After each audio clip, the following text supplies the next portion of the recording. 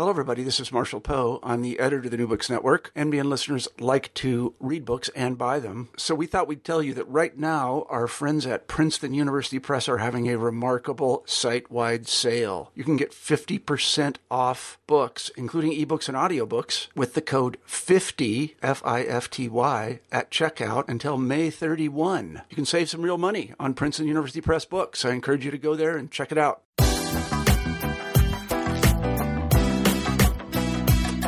Rita Denny and Patricia Sutherland are anthropologists and founding partners of Practica Group, LLC, a consumer research and strategic consultancy based in New York City and Chicago. Internationally recognized as among the pioneers in bringing ethnographic research and anthropological cultural analysis to the contemporary commercial sphere, their insights have helped shape products and brands for many Fortune 500 clients. Traversing boundaries between the disciplines of anthropology and marketing and the many practices of both in business realms, they are sought after as seminar leaders for training programs and guest speakers at both business and academic venues and conferences. Their book, Handbook of Anthropology in Business, is a compilation of essays and works from more than 60 authors. Offering broad coverage of theory and practice, the chapters demonstrate the vibrant tensions and innovation that emerge in the intersection of business and anthropology. Hi, Rita. Hi, Patty. Welcome to the New Books on the Anthropology podcast. Today we're going to discuss your most recent book, which is the Handbook of Anthropology in Business. So I wanted to give you both an opportunity to talk a little bit about yourselves and about the work that you do. And then we can move to the first question, which is why you chose to create this handbook in the first place. Well, Patty, we can start with you. Okay. Hi, Astrid. And just to introduce myself, I'm a anthropologist and partner of Practica Group. I'm located in New York City. Practica is a virtual organization, and I'll let Rita go from there. Hi, Astrid. It's Rita, and I'm sitting in cold and snowy Chicago. Practica is a company that we started about 12 years ago, and mostly anthropologists, and we work in the commercial consumer research space. Analyzing from an anthropological standpoint sort of products and services and brands in people's everyday lives and offer strategic advice to clients. And so why did you guys want to create this handbook? So very good question, and we have a variety of different answers to that. So the first is, and perhaps the most important, is that we were asked to. To put together a handbook. The success of the earlier book, Doing Anthropology and Consumer Research, was provided, I think, sort of the impetus for the editors at Left Coast Press to ask us whether we would consider doing a handbook and putting a handbook together. And they felt that we were in a position to sort of coalesce and bring and synthesize a lot of different work. And the reason why they thought that was that I think part of the success of Doing Anthropology was that we brought disparate arenas together. So in that case, it was sort of consumer culture theory that comes out of marketing departments, anthropology, and commercial consumer research. And so I think the editors felt like we would do the same thing here, but we would have to expand the arenas that we sort of tied together. For us personally, I think that it was a chance for new work to discover new work that people were doing out there and connections to people that we didn't know. So we actually felt that we would learn a lot. And we did. I think we were a bit inundated. And I would say that the last reason for why the book and why we did it was that it was an attempt to both contemplate, it's sort of like in one place, it was an attempt to contemplate and crystallize what is often invisible. And if not invisible, absolutely fragmented. I think that the handbook shows in its, 43 chapters, just sort of how far and why people, anthropologists are sort of distributed in the commercial and business space, wherever they sit. And yet what they do, their work is not, often visible to others and to peers. So what we really wanted to do was to, sort of get people, by virtue of the chapters and creating a handbook, that we wouldn't be so circumscribed by sort of our immediate communities of practice, and that, in fact, we had a chance to observe and see what else is going on. Okay, so I have a slightly related question. It might seem like a simple question, but with anthropology being such a broad discipline, then how would you define business anthropology? Oh, Patty, you can take that one. Yeah, I'll take that one. Actually, that question of how we would define business anthropology is a good one. That's even reflected in the title of the book. So we took great pains that we did not call this the Handbook of Business Anthropology, but rather the Handbook of Anthropology in Business, because we thought that to call it business anthropology presupposed a field of endeavor, that there was a field one could call business anthropology that already existed, and it was clear what its boundaries were, and it was clear what its program was, and so on. But what's really going on now, and which we reflected in the introduction to the book, was that there's actually a myriad of things going on, and we then use the metaphor of city to reflect all the kind of old endeavors that have been going on, the new ones plastered on top of it, the different avenues, the different little roads, the buildings. We really used that metaphor until we almost tired it out. But we said that what was really going on, what this book was about, was looking at the intersection of anthropology and business. And I think a really important point to be made in that is that anthropology itself as a field is not monolithic. There are many kinds of anthropologies. It's very polysemic. There's many things going on. There's many things ways of interpreting it. And the same for business, that business is not monolithic either. And so there's many things going on in business. So that's our perhaps long-winded way of answering what we think is business anthropology now. Well, I think that's a great answer, because what you said is really true, that there's so many different kinds of anthropologists. Something else I found really interesting, and I believe that you guys discussed this in the introduction, was that you chose to also include works from sociologists and marketers and designers in this book, which is usually not the case when there's a book about anthropology. So can you talk a little more about, why you made that choice and how you thought that would affect this outcome of the book?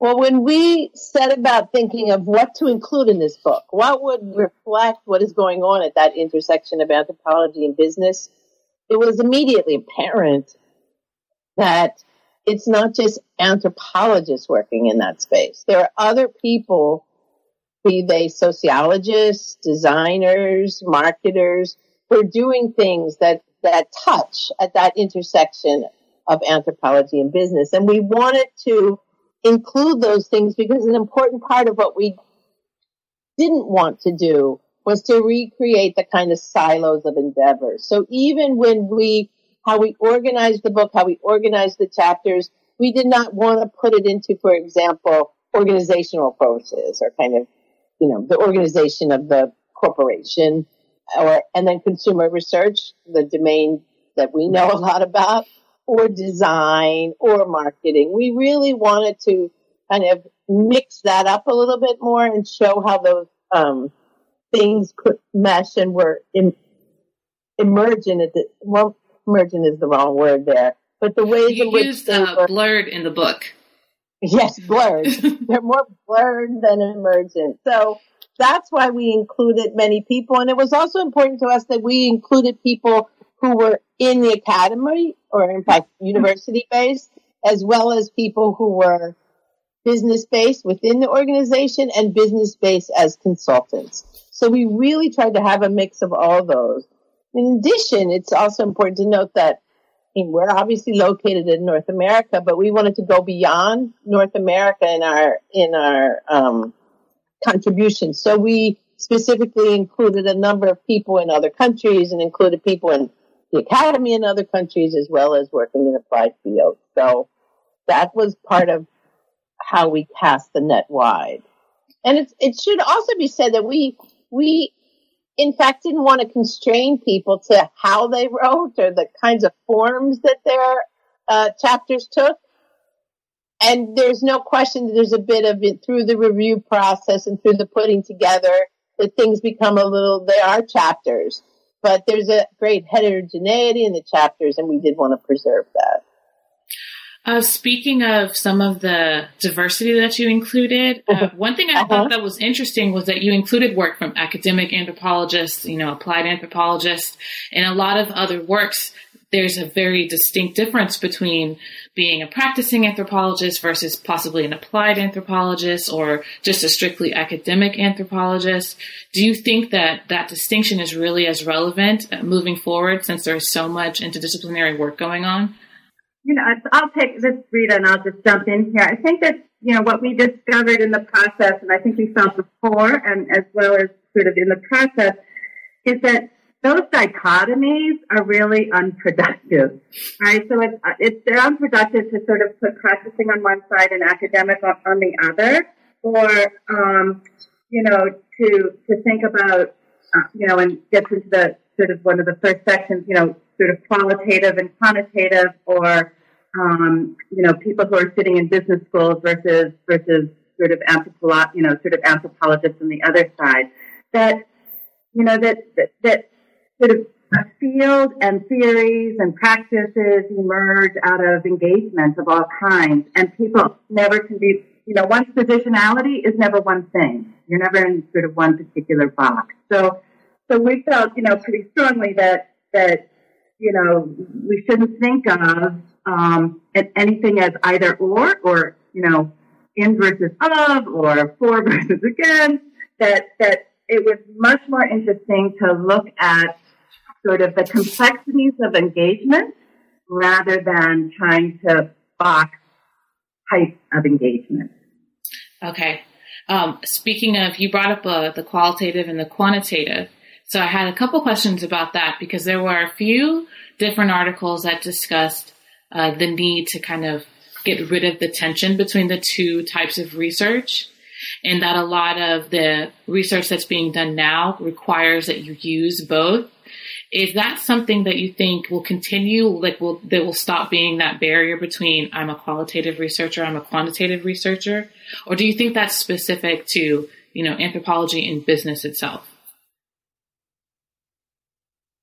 I think it's a very large question, which one of the chapters by Neil Patel, in fact, it's in the first section of the handbook.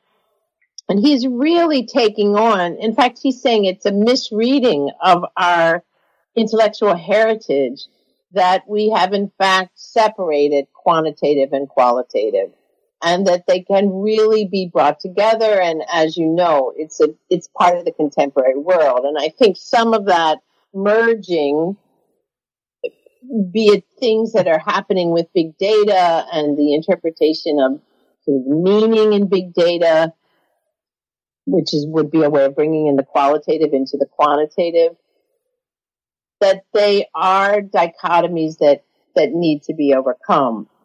I would say that we are not going to overcome them tomorrow. It's exceedingly unlikely. Those are long-standing divisions that play out in people's positions and their training and so on.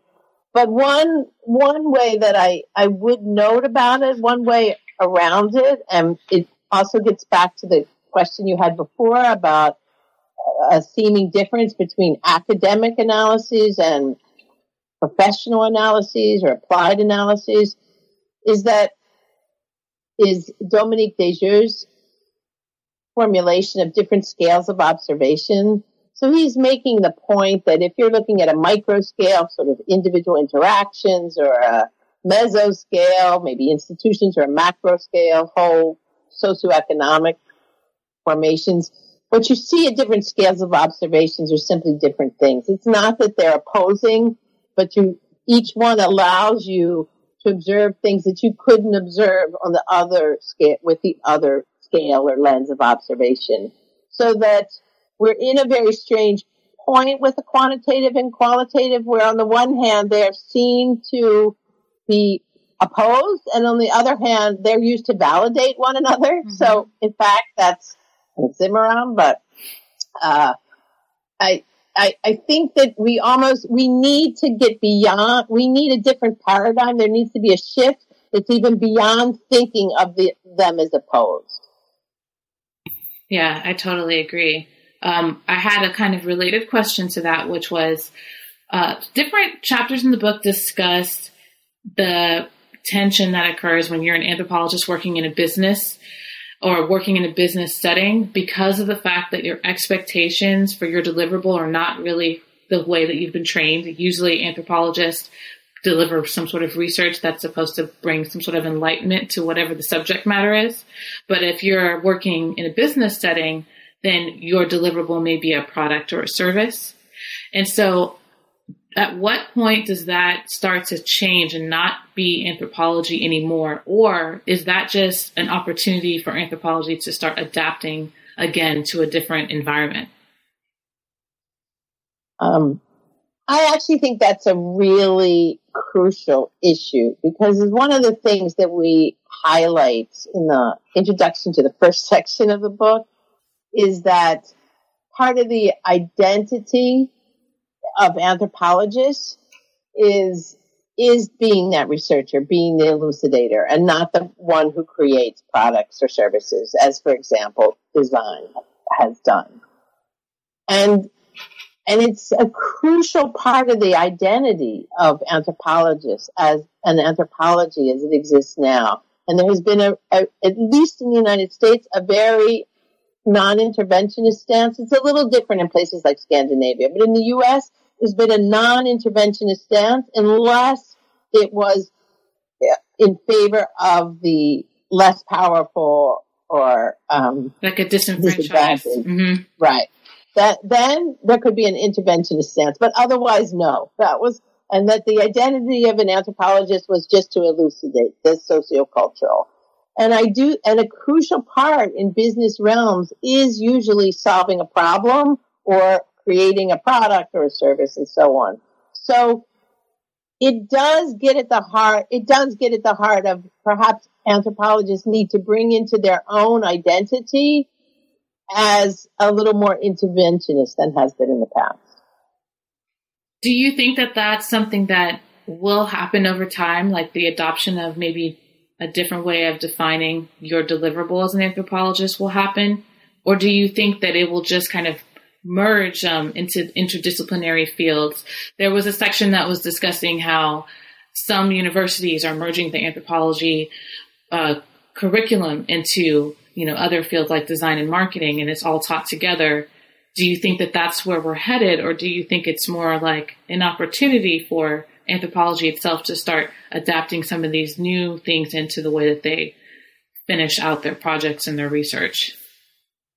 I think that it's a new opportunity for anthropology, and one chapter in particular sort of takes your question on, Astrid, which is at the very end of the book, actually, Odell and Willem's book on a master's in applied cultural analysis that has been put together at the University of Bonn, and what they shift the metaphor. So they think of sort of the deliverable or the product or what's being produced by the research as a composition, sort of rather than a book. And we're all kind of text-based, and we think books, we think papers, we think words. And they really, they make the, I think, kind of persuasive argument that we need to think of it as kind of composition in a musical sense. And what goes along with that is not only are you have an interventional role, as Patty mentioned, but that there's a real sense of human engagement in the endeavor and you with your client, right? So that kind of, and that needs to be recognized and embraced. And it doesn't mean that you lose your own perspective as the anthropologist, but that you are sort of engaging to persuade. And with that, the possibility of impact. So I think that metaphor of composition is an interesting one. Okay. Throughout the book, you kind of make reference to these vibrant intersections of anthropology and business. So yeah. One question I had is, why do you think anthropology has been brought into business in the first place? Oh yeah, as Rita sighs, it's a very big question. And I guess why anthropology has been brought into business. In a way, we take that on in the boundaries breached and blurred section. And there are a number of ways to answer that.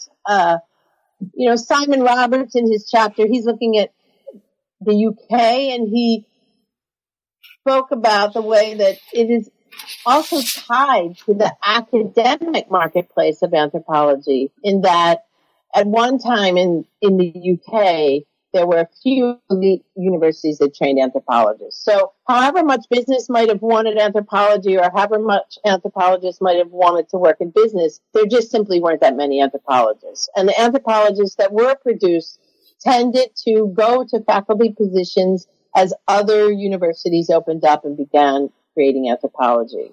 Now, once those universities created anthropology, that also made more anthropologists. So there were, in fact, more, just looking at it as a numbers game, there were more anthropologists who could work in positions in business. And at the same time, there were other socioeconomic factors that came into play, where in the UK, at least, funding for anthropological research included, a lot of the funding said it needs to have a positive impact on the economy. So you also got more projects that were favorable to business and that had a sort of business end to it. So that's one way things can happen. And as a very, very different example, anthropology and consumer research, the terrain that we know a lot about, that was happening in the 40s and 50s, and with Social Research Incorporated from the University of Chicago, they began consulting for businesses. That kind of, got buried after a while. In the late 70s, early 80s, that erupted again in New York. A sort of important node is Steve Barnett and the work he did with advertising agencies and so on. We used to just call it Madison Avenue. And in fact, began our lineage, and then design began to take on ethnography, and anthropologists became involved with design. There's, of course, the whole developments of Xerox PARC. So there are many different trajectories, but by and large, they were both activities of individual anthropologists as well as socioeconomic forces that allow the sort of readiness for an anthropological voice to be incorporated. And I would just add another one as well, and probably raises some larger questions. But I think another aspect of the take-up of anthropology in business was businesses' own conceptualization of their own needs and their own sort of their imaginary of what anthropology is. So, as Lucy Suchman has talked about this quite a lot, but that anthropologists are sort of brought into the corporation in that guise of, or in that position of discovery anew, and what you hadn't heard, what you hadn't thought about or looked at before. And Sarah Wilner takes this apart in her analysis of how journalism and the trade press has conceptualized anthropology in the handbook. But that notion of kind of discovery and that you can do something sort of new is a combination of both how larger public viewed anthropology, right, discovering new cultures out there, or digging and archaeology, and perhaps companies' own view of what their own process is for competitive edge. So so I think that's another strand in terms of an overall rhetoric that.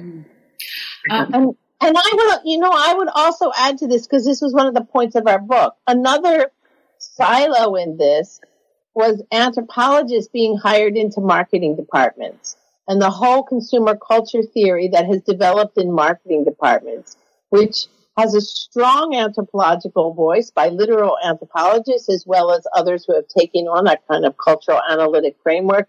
And it's a small but vibrant part of marketing, and a part that sometimes some other anthropologists working in business haven't seen. So I think that there's many, it's like different nodes, different located, or in our city metaphor, different buildings, different roads, different intersections, but they're all part of what's creating the currently vibrant arena or terrain of anthropology and business. And we're hoping, in fact, for cross-pollination and cross-discussion among players who are working in these different arenas.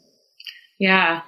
One thing that I've noticed a lot lately is it seems like businesses are very interested in ethnography. They want to hire ethnographers, and they have, job titles for that now, whereas maybe 5 years ago you wouldn't have seen, ethnographer as a job title. But throughout the book, there's different talks about the decoupling of ethnography and anthropology. So now you can call yourself an ethnographer and maybe not be an anthropologist. But how do you think that is affecting anthropology in business? That Metaba's chapter on that decoupling of anthropology and ethnography, I think is, and it starts off the book, if I recall, I think it's a really important chapter, and I think speaks to the danger that, or it speaks to the importance, let's not call it danger, but it speaks to the importance of, I think, retaining an anthropologically inflected voice in what you do. So if in fact, that as Barbara points out, there are good reasons why, from the discipline perspective, why this decoupling perhaps has taken place. For those who work in and of business, I think it's that, maintaining a productive tension of one's voice is crucial to the success and to the future. I am a proponent that language performs the future. So how you talk about what you do and sort of the nature of the work that you're doing for your internal clients or for your consulting clients, sort of actually matters.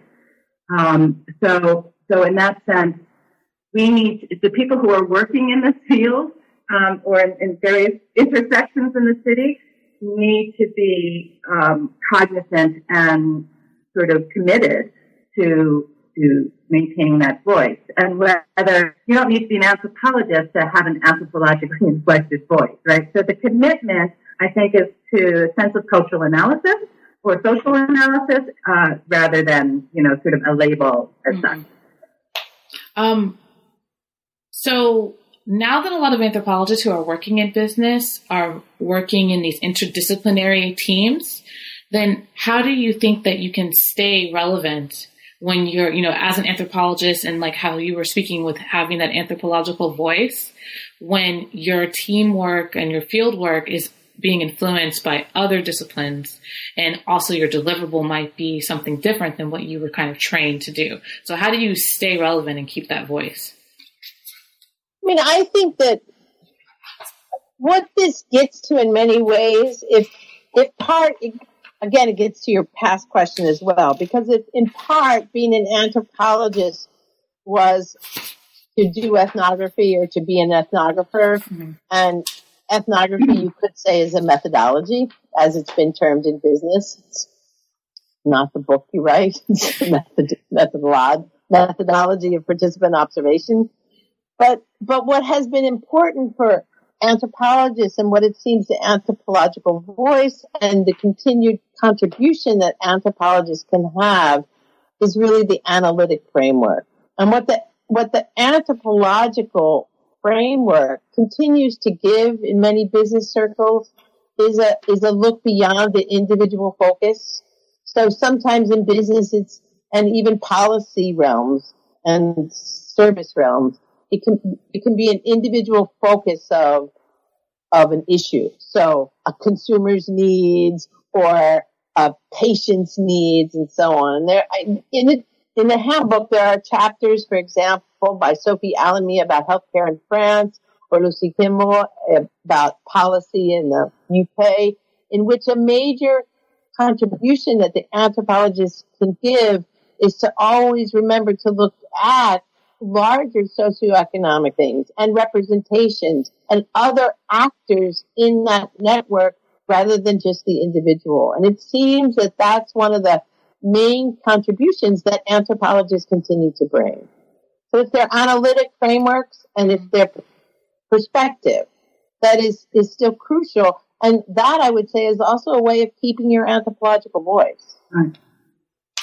So after putting together all these different essays and into this handbook, has this in any way affected the way that you guys do your own research? It's a good question. I think it's probably too early to tell because we're still in the recovery phases of working on this handbook. Because in fact, a very important thing, if the one important difference perhaps for those who are located in the academy versus those who are located in professional world is that the writing one does is not the product that is the nature, the writing that one does, like putting together this handbook or even our former book, that's not the product of our work per se. In fact, I hate to admit this, but I think most of our clients don't care. They really don't care that we even wrote those books. The fact of those writings at best is like, oh, that's a good thing that you did. But it's not our product or our currency. So what that means, the reason I said we're still recovering, is just that it's like a second job. And that is, in fact, hats off to all of the professional anthropologists and other sociologists and so on that are trying to still write and discuss and be part of that sort of interdisciplinary discussion between academic and applied anthropology, because it's really a second job. And then I have a next to the last question, which is, how would you advise an undergraduate student who's interested in being an anthropologist working in business? Rita, do you want to start? Yeah, so have them ask their library to order the Handbook of Anthropology. And, this comes back to something that you had sort of queried us early on, Astrid, which is sort of how we decided to organize the book, because I think the advice to the undergraduate is sort of contemplating this book, it can happen in a variety of ways. But, so for example, the last section, which we call sort of muses for engagement, which really speaks to what keeps people going, what sparks their interest and what keeps people going, and sort of what the tension and sometimes angst is.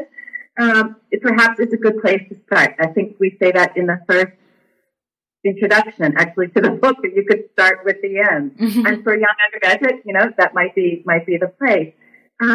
And the third section, which we call Applying the Trade, are basically case studies in so many different realms, whether it's beer or airplanes or oil rigs or wherever. So for undergraduates to be able to see just the incredible diversity of the sort of positions that people are sitting in globally, anthropologists that are, sort of the kinds of work that they do, as well as sort of the aim of that work, whether it's sort of work practices from the inside or whether it's a sort of brand strategy or whether it's policy making. So I think that for the young undergraduate, I would say that those two sections are perhaps the places to start, just in very practical terms, to get the lay of the land. And I would also add that being realistic for the anthropologists that are working in business, as a rule, it's master's degrees and beyond. So another thing the book can offer undergraduates is a look at some of the programs. For instance, the program at the University of North Texas there's a chapter in the book, and you can see some of the programs that are available for master's degrees in anthropology and business realms. And there are also a number of programs going on that are design in anthropology at the master's level. So there's as Rita says, the book can show a number of ways that undergraduates can go. There's a myriad of opportunities. There's also very different academic trajectories that people can take. And finally, I think that a good preparation can be to work in any business or work for any business and then go back to anthropology. And so here's my last question, which is for each of you. What are you working on next? Like, what are you excited about coming up in the future that you can talk to us about? Let us know that, and then any way that you may want someone to contact you. Rita, you can start. I will start that one. Coming up next is actually a really kind of exciting project in which we'll have the opportunity to contemplate goals of transportation, sort of from an anthropological perspective, in that will have applications for sort of innovation and product development like 10 years down the line. So it allows us to be in a space that is very exploratory. It actually speaks to what Patty, mentioned earlier, that, what the anthropologist likes to cut, sort of the way an anthropologist thinks and what they bring to the party is in terms of the social relations and social assemblages, and so thinking about transportation as a social system is a kind of an interesting thing. And Patty? Myself, I guess it pulls on the U.S. is not the center of the universe, which we wanted to hopefully bring out in the handbook. And the Beyond project work, the next thing that I'm embarking on is a slightly extended stay in Ethiopia with the hope of learning some more Amharic, which we'll see how that goes. That sounds so cool. Well, thank you, Patty, and thank you, Rita, for joining me today on this podcast and for writing this amazing book. Thank you, Esther. Thank you for having us. It was a pleasure. You have just been listening to an interview with Rita Denny and Patricia Sutherland, editors of the Handbook of Anthropology in Business. Their work is available now through Left Coast Press.